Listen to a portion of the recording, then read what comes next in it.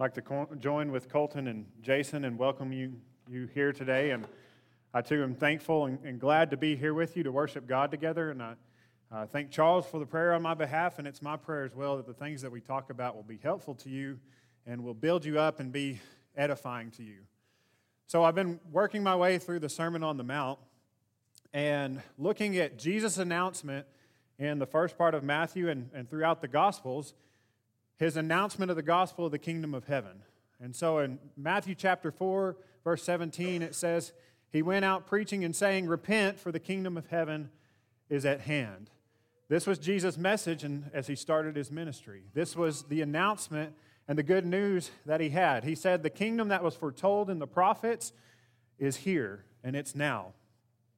And Jesus was bringing this kingdom to its fruition, and he was bringing in a new covenant, calling his people back to God to live in a true relationship with God, to be a kingdom of priests that would spread God's blessing to the world. And so, as we look at the Sermon on the Mount, Jesus is showing what the markers of his kingdom are, what the people who make up the kingdom look like, and the characteristics that they show. Last time I talked about the Beatitudes. And the Beatitudes are this list of blessings that Jesus pronounces on people who don't really look that blessed by the world's standards. And it creates a new value system in the kingdom of God. And he tells us and he shows us that in order to live a life of true happiness, we must do the things that are meaningful, not the things that are expedient or pleasurable. And by us living out the blessing in this world, we become the force for change in God's kingdom. We become the salt of the earth. We become the light of the world. And in the last half of Matthew chapter 5, Jesus shifts his focus to the law. He's going to look at the law and the prophets and see how the kingdom and how Jesus relates to it, how Jesus relates to the Old Testament. And so as Jesus is talking about this new kingdom that's arriving, he's talking about these new values, this new way of living. There's a lot that sounds new. And this is starting to make a few people nervous. If you remember who he's talking to the Jews. He's talking to the Israelites who have an established law. And a lot of these things sound new. They sound different. Their way of life was completely established in the law and in the Old Testament. And it's who they were as a people. They lived their lives by the Scriptures. And so some people would have raised some questions, would have raised some eyebrows at what Jesus was teaching. Like, what are you doing? We have the law. Why are you giving these new commandments? We kind of get nervous sometimes when a new politician comes along and proposes some new legislature or something like that. We're like, hey, this goes against the Constitution. We start getting nervous about that, right? And so this is part of the problem that the scribes and the Pharisees have with Jesus, is they're looking at the things he's doing and thinking that it contradicts the law as they see it. Many of the actions that he's doing, he's eating with sinners, he's associating with tax collectors, with harlots, and having so-called violations of the Sabbath. There's a lot of things that is making them uncomfortable. And so Jesus is seeing the tension here, and he decides to address it head on. Let's just address the elephant in the room. So Matthew chapter 5, verses 17 through 20, he says, "Do not think that I've come to abolish the law or the prophets. I have not come to abolish them, but to fulfill them. For truly I say unto you, until heaven and earth pass away, not an iota, not a dot will pass from the law until all is accomplished. Therefore, whoever relaxes one of the least of these commandments and teaches others to do the same will be called the least in the kingdom of heaven. But whoever does them and teaches them will be called great in the kingdom of heaven. For I tell you, unless your righteousness exceeds that of the scribes and Pharisees, you will never enter the kingdom of heaven." So Jesus starts out here and he says, I know there's been a lot of talk, a lot of these things seem new, but I have not come to abolish the law and the prophets. He says, I have come to fulfill them. So what does it mean to fulfill the law and the prophets? Does that mean that they are incomplete? Well, the short answer to that is yes. The scriptures were incomplete. And they talked about and prophesied of a coming Messiah, the Christ, the chosen one who would establish this new kingdom. And Jesus is saying that as the Messiah, he's here to bring the scriptures to their completion. bring them to their fulfillment and fulfill every law and prophecy.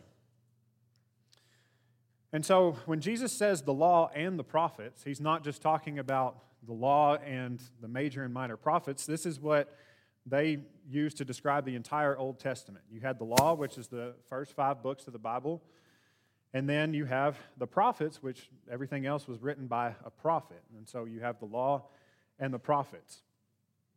And so I want to take a look at these both real quickly, look at the prophets, but then we're going to shift our focus to the law and see how Jesus sees his kingdom fulfilling the law. And that's where he spends the rest of his time in Matthew chapter 5. So first we see that Jesus fulfills the prophets. So as we look at the prophets, they saw a future where there would be this coming kingdom. There would be the Messiah who would come to rule over God's people. And he would rescue Israel and restore them to a proper relationship with God. And Jesus is saying, the time is now, the kingdom is at hand, I am coming to fulfill these prophecies. And so he would go on to fulfill every prophecy that was written about the Messiah and about the kingdom. It's pretty interesting in that there's over 300 prophecies about the Messiah. I counted, so you didn't have to. Just kidding, I didn't count. Now, some of these are pretty general descriptions of who Jesus would be, how he would be described, but some of them are extremely specific to where he would be born, the town he was born in, the year that he was born in. And so Jesus came and he fulfilled all of these prophecies. And the gospel accounts actually tell us of some of these prophecies. In Matthew chapter 2, as Mary and Joseph are fleeing from Herod, they go down to Egypt. And Matthew says, this was to fulfill what the Lord had spoken by the prophet, out of Egypt I called my son. Now, the Gospels don't give us an exhaustive list of all the things that Jesus fulfilled, but they give us a little bit of a taste, like this one here. This one fulfilled this specific prophecy. And that's for us, as we go back and read the Old Testament, we can start finding those prophecies, relating them to the Gospels. And so as we read through the Old Testament, it's saturated with signs and symbols that point to the Messiah and point to his coming kingdom. Additionally, one way that Jesus fulfilled the prophets was with the coming of this kingdom, with the announcement of the kingdom of heaven. And he is saying he's the one that's going to bring this kingdom here on earth. Daniel chapter 2 and chapter 7, I encourage you to go read those, but that is a prophecy about the eternal kingdom that would be set up here on earth in the time of the Roman Empire. And that this kingdom would go out and to fill the entire earth, and it would last forever. And then in Daniel chapter 7, it prophesies about the Son of Man who would come and rule alongside God, this human who would be exalted to rule with God. And so Jesus is saying, I am the Son of Man. I am here to fulfill these prophecies. And as Jesus goes to the cross, as he finds himself being faced with the cross and the death on the cross, this is the ultimate fulfillment of the prophecies and of the Scriptures. This was the culminating act, and Jesus says it himself in Luke, in the walk to Emmaus. He says, it was necessary that the Savior must suffer in all the law and the prophets. And so because of who Jesus is, he is the final prophet. He is the one who calls Israel back to a relationship with God. He calls in the nations to be blessed by God. He pronounces judgment. And he also gives us the true intentions of the law. And so Jesus also fulfills the law. As we look at Matthew chapter 5, he makes it clear that nothing will be left undone with him. He says, until heaven and earth pass away, not an iota, not a dot will pass from the law until all is accomplished. If you're familiar with the King James Version, you may think of those words as not a jot and not a tittle. And basically, those are the smallest letters and pen strokes in writing. It says, I'm going to cross every T, I'm going to dot every I. Everything in the law is going to be accomplished. Everything is going to go fulfilled. And so, Jesus being subject to the law as a Jew and as an Israelite, he had to obey those laws. And he had to obey the 613 commandments that were given to Israel. So in these 613 commandments, there's laws of conduct, there's laws of ceremony, there's purity laws. And so it begs the question, if Jesus is bringing these to their completion, what are we to do with it? How are we to approach the law as we read the Old Testament? And what is Jesus' expectation for his disciples in their relationship to the Old Testament? I think Jesus is making it clear here in Matthew chapter 5 that these things are important, that we ought to approach them with wisdom and look for the wisdom in them. So Jesus being subject to the law, he was perfect in that. In 1 Peter 2:22, it says, he committed no sin, neither was deceit found in his mouth. And so in one way that Jesus fulfills the law is that he kept every commandment that was given in the law. He was perfect. He fulfilled every last one. And because Jesus was perfect, the Scriptures tell us that he was presented to God as a blameless sacrifice. And in doing so, Jesus fulfills the sacrifices of the old law. In Hebrews chapter 9, verses 12 and 14, it says, for he entered once into the holy places, not by means of the blood of goats and calves, but by the means of his own blood, thus securing an eternal redemption. And going on, it says, how much more will the blood of Christ, who through the eternal Spirit offered himself without blemish to God, purify our conscience from dead works to serve the living God? Hebrews does an amazing job of tying all these things together and showing us how Jesus fulfilled the sacrificial requirements established in the Old Testament. And so Jesus came before God offering himself in his own perfect blood, and he offered it before God as a sacrifice. And he went into God on our behalf. And in Hebrews, it talks about how the sacrifices of the Old Testament were just copies of heavenly things. They were a shadow of the good things to come in Jesus Christ. And Jesus fulfilled them by offering himself up to God. And in doing so, he secures forgiveness for you and me. Here at the end, he goes on to say, what does that do for us? It purifies our conscience from dead works so that we will serve the living God.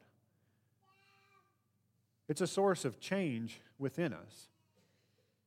And so in doing these things and offering himself up, Jesus establishes the new covenant, the new law, the new covenant in his kingdom. And the writer goes on to quote a prophecy about this new covenant from Jeremiah 31. Hebrews 10, verses 15 and 16, it says, and the Holy Spirit also bears witness to us, for after saying, this is the covenant that I will make with them after those days, declares the Lord. I will put my laws on their hearts and write them on their minds. We'll pause right there for a second, because one of the markers of this new covenant is that it would not be obeyed by compulsion, but because it's become internalized, because God's law has become written on our hearts. There's something intrinsic that has changed within us. We come to a point where we're obeying the law not because we have to, but because we want to. Well, how does Jesus accomplish this? He goes on to say this, and then he adds, I will remember their sins and their lawless deeds no more. Forgiveness.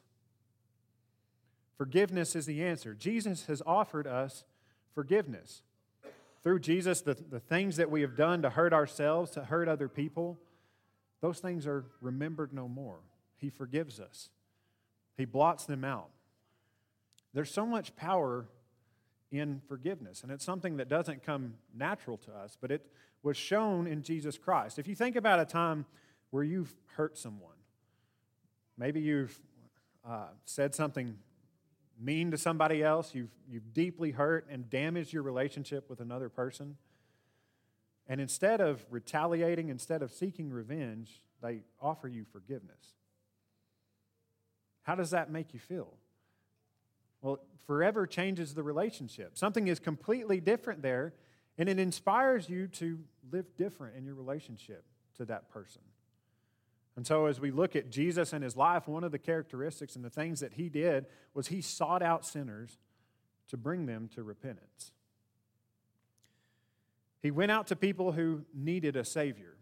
He went out to the people who were hurting, in need of healing, those who were needing forgiveness. And so he reaches out to us today. In whatever state we're in, he calls us to come and live by his kingdom, to live in the new value structure of the kingdom. And so in Matthew chapter 5, He spends the last half doing this exact thing, calling his disciples to live to a new standard, to live to the standard of the kingdom of heaven. And this is what he means by fulfilling the law. By looking at 6 laws in particular, he's going to take 6 examples, and he's going to show us the wisdom behind it. So he starts out with each of these saying, "You have heard, this is the law. But I say unto you," and he provides a new commandment, gives us new instruction. So why is Jesus doing this? Why is he giving us something that seems new? Well, he certainly has the authority to do so, but remember what he said. He's here to fulfill the law.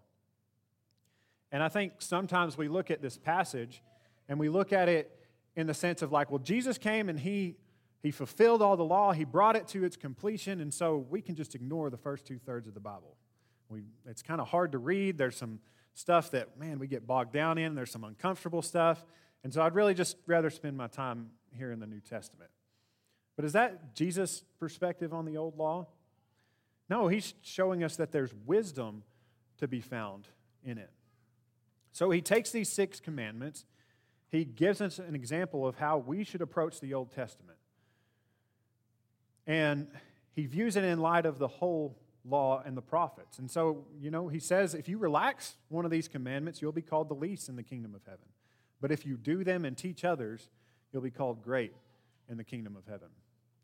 This reminds me of something recently that happened with Boyd, and I did this as a kid, so I can relate to it. But recently, Boyd was told, hey, get all the silverware out of the dishwasher and go put it up. So he takes all the silverware and he just dumps it in the drawer and shuts it. So Avery comes along and is like, Boyd, what is this? He busts out laughing because he knows something wasn't quite right there. Now, the question is, did he fulfill the commandment that was given to him? Technically, he put the silverware up, he closed the drawer, it's all good, right? But no, he didn't fulfill the commandment. If he goes to the drawer and he opens it, and if you look inside, it's like forks are stacked here, spoons are right here, the knives go in this slot. There's a pattern here. There's something that's already established and developed. And by looking at that, he can gain wisdom to fulfill the commandment as it was intended. And so this is what Jesus is showing us in these commandments in the old law. And he says, unless your righteousness exceeds that of the scribes and the Pharisees, you're not going to enter into the kingdom of heaven. See, the Pharisees' problem is they were shoving all the silverware in the drawer and closing it shut and saying, we fulfilled the law, we're good. But Jesus is saying, no, there's more to it than that. And if we look at the wisdom in the law, we'll find the true way to fulfill the law. And so on the surface, Jesus gives us these commandments, and he's really appears to be dialing up the heat. And as we come to these commandments, Jesus steps on our toes a bit. He gets in our business. And it's because he is uncovering deep issues within our hearts, and he's uncovering some of our deepest problems. And so, as we look at the old law, was there a problem with it? No, there wasn't a problem with it. The problem was with the Israelites who broke the covenant. In Jeremiah 31, it says, they broke my covenant. And so, whenever we approach the old law, we ought to approach it to find wisdom in it. Paul describes the old law as a schoolmaster that would bring us to Christ. And so, as we look at these things, Jesus calls us to repentance. We're all sinners and we've been guilty of these things. But he reaches out in forgiveness no matter where we are. So I'm going to start actually in the middle of these 6 laws, and not because I want to elevate one above the other, but I think Jesus goes on to comment some more about marriage and divorce in Matthew chapter 19, and that I think gives us some clarity and shows us that Jesus is fulfilling the wisdom that is in the law. So Matthew 5, verses 31 and 32. It was also said, whoever divorces his wife, let him give her a certificate of divorce. But I say unto you that everyone who divorces his wife, except on the ground of sexual immorality, makes her commit adultery. And whoever marries a divorced woman commits adultery. So, in this time, there was this practice that men would use divorce as a tool of oppression against their wives. If they didn't like their wife, they would send them away and put them away. Sometimes they wouldn't even bother to divorce them and keep them from remarrying another. Men used it for evil. And likewise today, we see that divorce rates are extremely high, somewhere around 50%. And those are staggering numbers. And Jesus gives this commandment that divorce or that marriage should only be annulled in the case of sexual immorality. So how does he come to this conclusion? Well, in Deuteronomy chapter 24, there's about the only law that's given about divorce.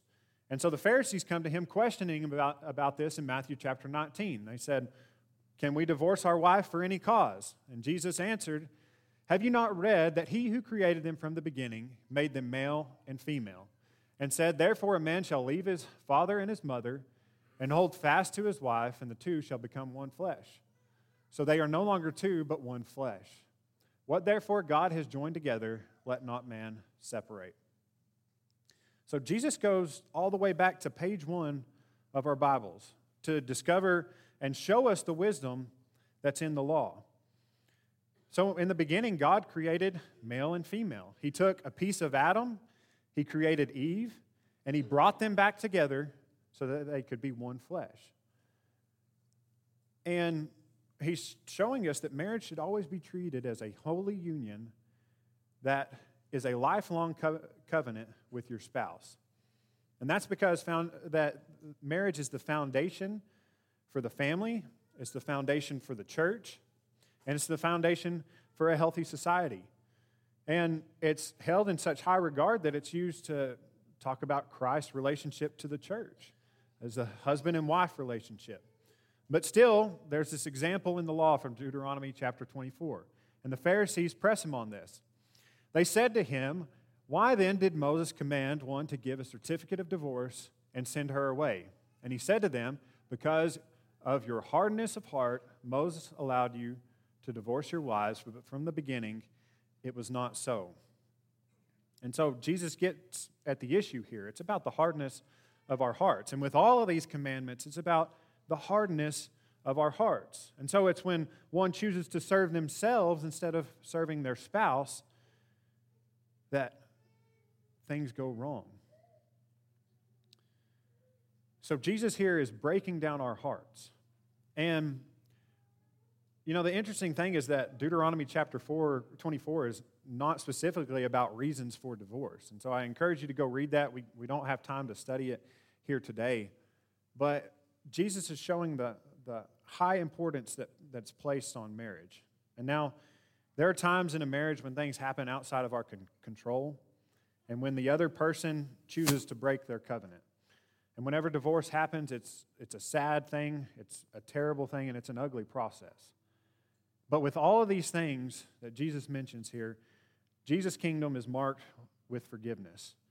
And this is really how he changes our hearts. This is how he causes a change within us. He meets us in whatever state we are in, and he calls you to live in the kingdom, to live by his commandments and live after his example. And so he calls you no matter where you are and despite what has happened in your past. The next thing we'll talk about is adultery. We're still a little bit out of order here, but I think Jesus talks about adultery before the marriage teaching deliberately and on purpose. And so he says in verse 27 and 28, "You have heard it was said, 'You shall not commit adultery.' But I say to you that everyone who looks at a woman with lustful intent has already committed adultery with her in his heart." And so, leading up to the marriage conversation, Jesus addresses adultery. And this is one of the 10 commandments that were originally given to the Israelites. And again, he shows us that this is a heart issue. Adultery starts in the heart. Adultery is the greatest threat to marriage, and therefore he puts this commandment in front of that. Marriage is the foundational unit for the family and for the church, and anything that would threaten that relationship must be eradicated. Anything that threatens the marriage relationship, we must get rid of it. And so this commandment isn't just for married people, but Jesus specifically talks to men here because men struggle more with this temptation. But the wisdom is still there for all of us. And to look on another person with lustful intent, we've already committed the sin. We've already committed adultery. And so it begs the question, how do I view other people? How do I view my brother and sister in Christ? How do I view my neighbors? Do I view them as someone who was made in the image of God, a unique human who bears the markers of God? Or do I view them as an object for my own lust? See, the issue with looking at a person this way is that I turn them into an object for my own personal desires. And I've heard of a study that claims that the same areas in the brain light up when men see women who are in immodest clothing. The same areas of the brain associated with tools light up. And so I can turn someone else into an object for my own pleasure, an object for my own lust. And so it's not wrong to notice beauty in another person, but when they become the object for our stare and for our focus, this is when it becomes an issue. And it becomes a fundamental threat to you and the way that you view other people, and it becomes a fundamental threat to your spouse or your future spouse. And this is why Job told us that he made a covenant with his eyes not to look on a woman this way. And I think at this point we've got to take a moment to address pornography. It's really scary and sad how much this is embedded in our society nowadays. I think the issue is far wider spread than we might think. And we know that it causes issues for people and how they view other people and how they view relationships. It causes terrible expectations. But do we take time to consider the person on the other end? What are the chances that that person was brought into that against their own will? What are the chances that they were lured into that place where they objectify themselves and make them themselves an object for someone else's pleasure? I've heard stories recently of men and women who have been trafficked into this industry and taken advantage of. And viewing pornography perpetuates this problem. And I think as a culture, we've got to come and have a serious debate and discussion about the harms that this causes. Because it's not just the harm that it could do for me. It's the harm that it does for other people. And people's lives have been destroyed by this. Terrible things have happened to other people. And so Jesus tells us we've got to take some extreme actions. We've got to take some extreme actions to get rid of these temptations. He says, if your eye offends you, pluck it out. If your hand offends you, cut it off.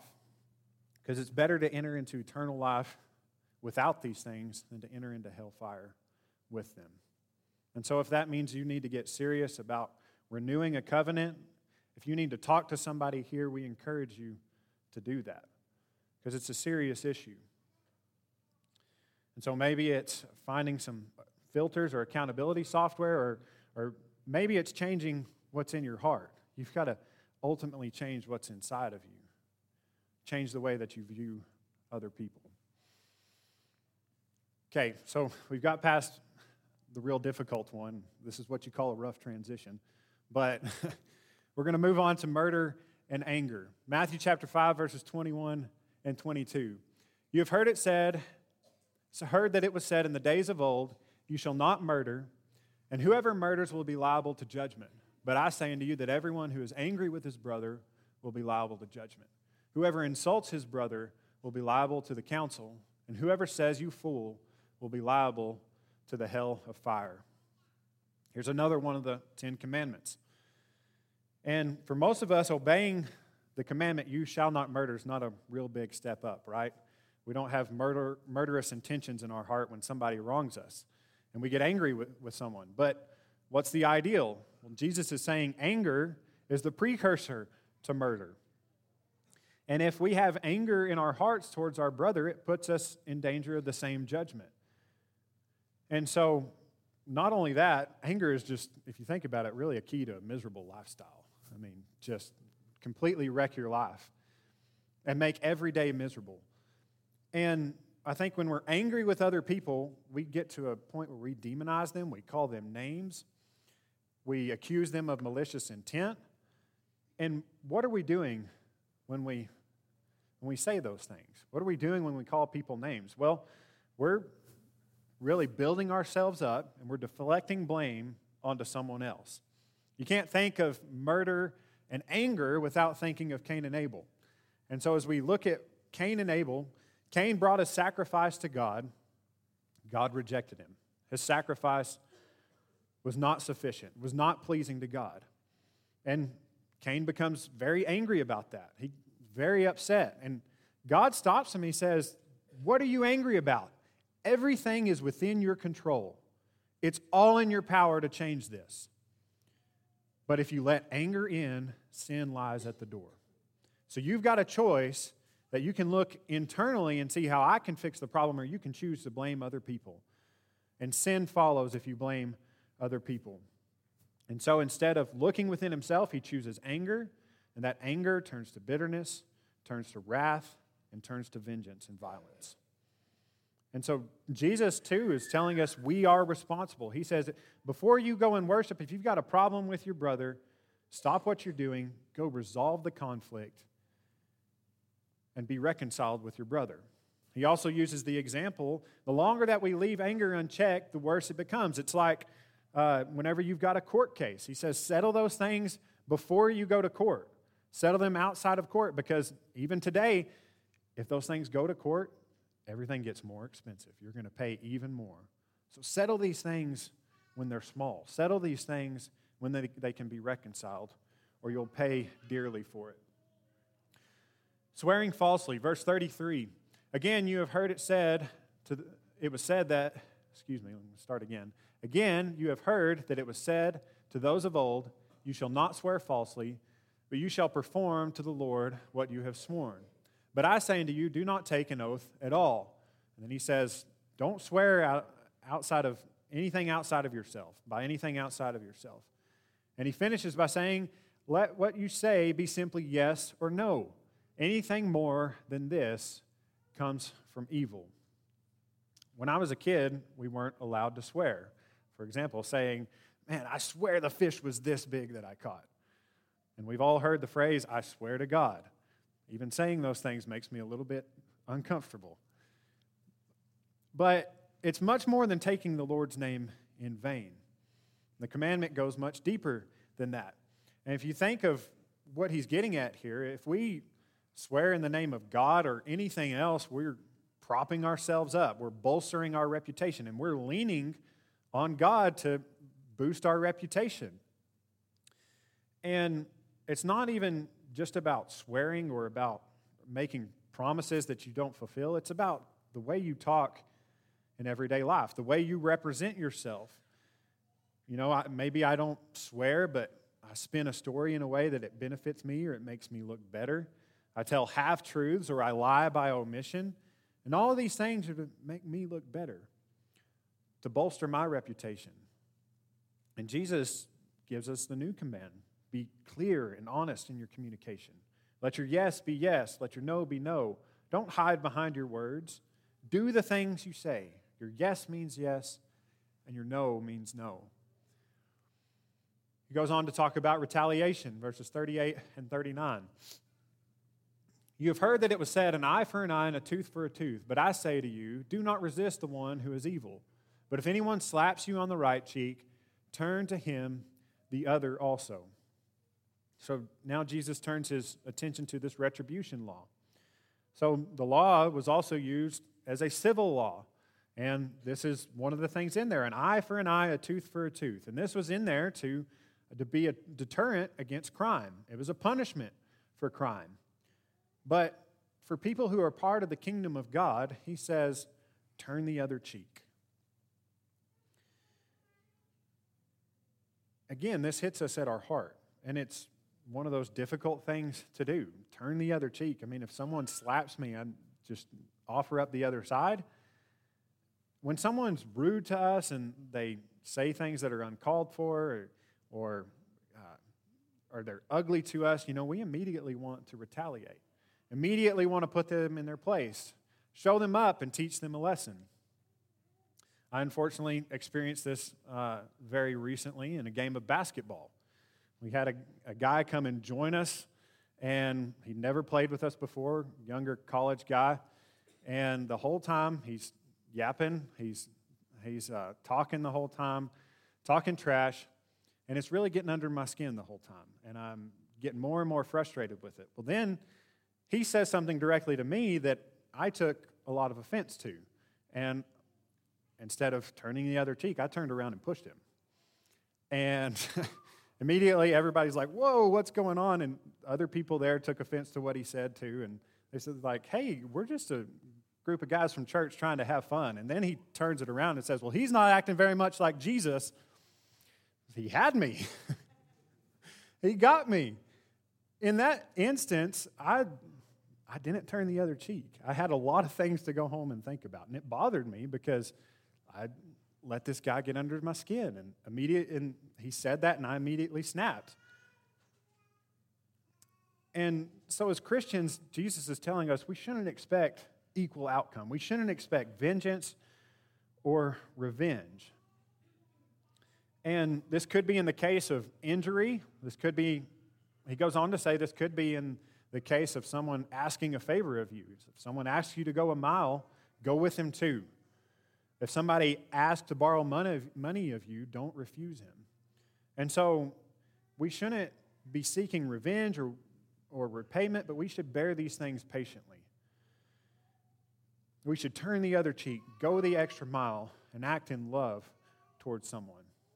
And this is one of the hardest teachings to internalize because it goes against us, especially if we're talking about potential violent acts towards us. And Jesus isn't saying that we can't get ourselves out of a bad situation. I encourage you to do that if you're in a place where violence is occurring.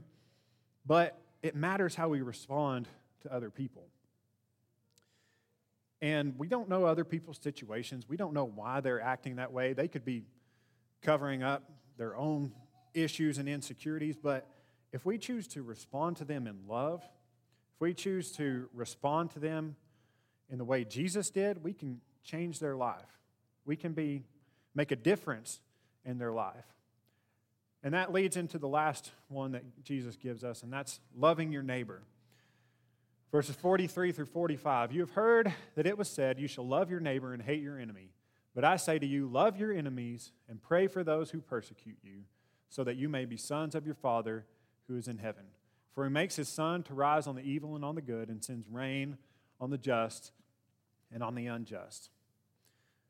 And so Jesus here in these last two is really teaching us some hard things.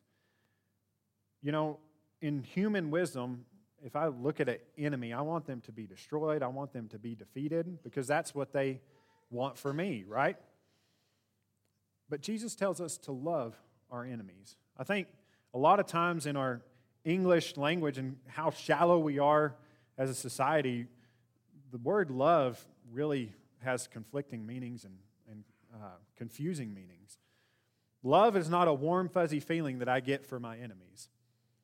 But if we look at God's example, and he's calling us to be children of God, to show the character of God, God loves his enemies. He wishes the best for them. He acts in a way that is in their best interest.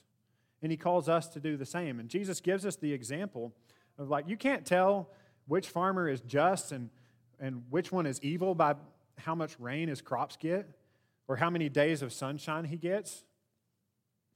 And ultimately, if we look at the example in Jesus Christ and God sending his Son for us, while we were still enemies of his, still enemies of God, enemies of the cross, he reaches out in forgiveness to us. And so when people hate us and persecute us, it's hard to love them. But we are to act in their best interest. And perhaps the least that we can do is pray for our enemies. Pray that they would come to know God. Pray that their hearts would be softened by Jesus Christ. And pray for them and pray for their best interests. And in doing so, we exhibit the character of God. And we will be called the children of God. And so it's these acts of love and forgiveness that change the world.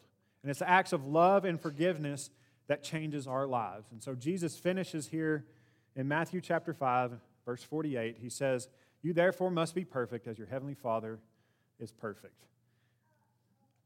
These things are tough. And you come to this one and you're like, okay, I'm out, right? I can't be perfect. I mean, the list we've gone through, I've broken those hundreds of times.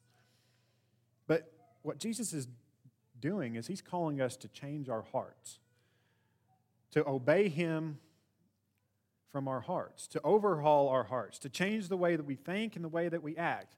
And we're right in that we can't be perfect on our own, but this is where Jesus steps in and offers love and forgiveness. And he calls us to change our life. And he doesn't expect these things to come immediately.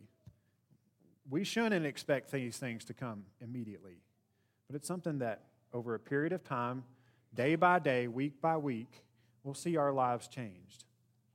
A couple of years ago was the first time that I sat down and read the Bible in a year.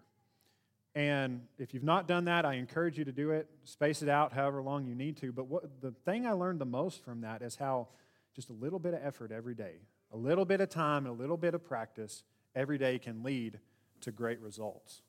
And so if you try day by day, week by week, this week I'm going to work on my anger. This week I'm going to work on the way that I view my neighbor. This week I'm going to work on loving my enemies day by day, week by week. Jesus calls us to live like him. We may be looking back a year or two from now and saying, I don't recognize that person because Jesus has changed me and his kingdom has changed my heart. Jesus sums everything up and talks about fulfilling the law and the prophets in this way in Matthew chapter 22, verses 37 through 40. And he said to them, you shall love the Lord your God with all your heart, with all your soul, and with all your mind. This is the great and first commandment. And a second is like it. You shall love your neighbor as yourself. On these two commandments depend all the law and the prophets. So as we look at Jesus and how he came and he fulfilled the law and the prophets, he fulfilled the prophecies, he established his kingdom, he inaugurated it with his blood, and he showed us how to live in relationship to our God, in relationship to our neighbor. And he says, all the laws and all the prophets hang on these two things. Love the Lord your God like he is the true almighty creator that he is for the forgiveness that he offers you, and treat your neighbor like you would yourself. Treat your neighbor like a unique human being made in the image of God. And in doing these things, we write these things on our hearts, we too fulfill the law and find the wisdom in the law. And so as we offer the invitation this morning, if you're struggling in some way and need help and need prayers of the church, we want to invite you to come. If you need to renew your covenant with your eyes and with your heart, if you need to work on anger, if you need to work on your relationship with your spouse or any other issue, Jesus invites you to come in. Come as you are, and he offers love and forgiveness. And through time, he will change your heart and call you to live like he did. And if you're ready to begin your walk with Christ in baptism today, to enter into the eternal kingdom, we ask that you come as we stand and sing.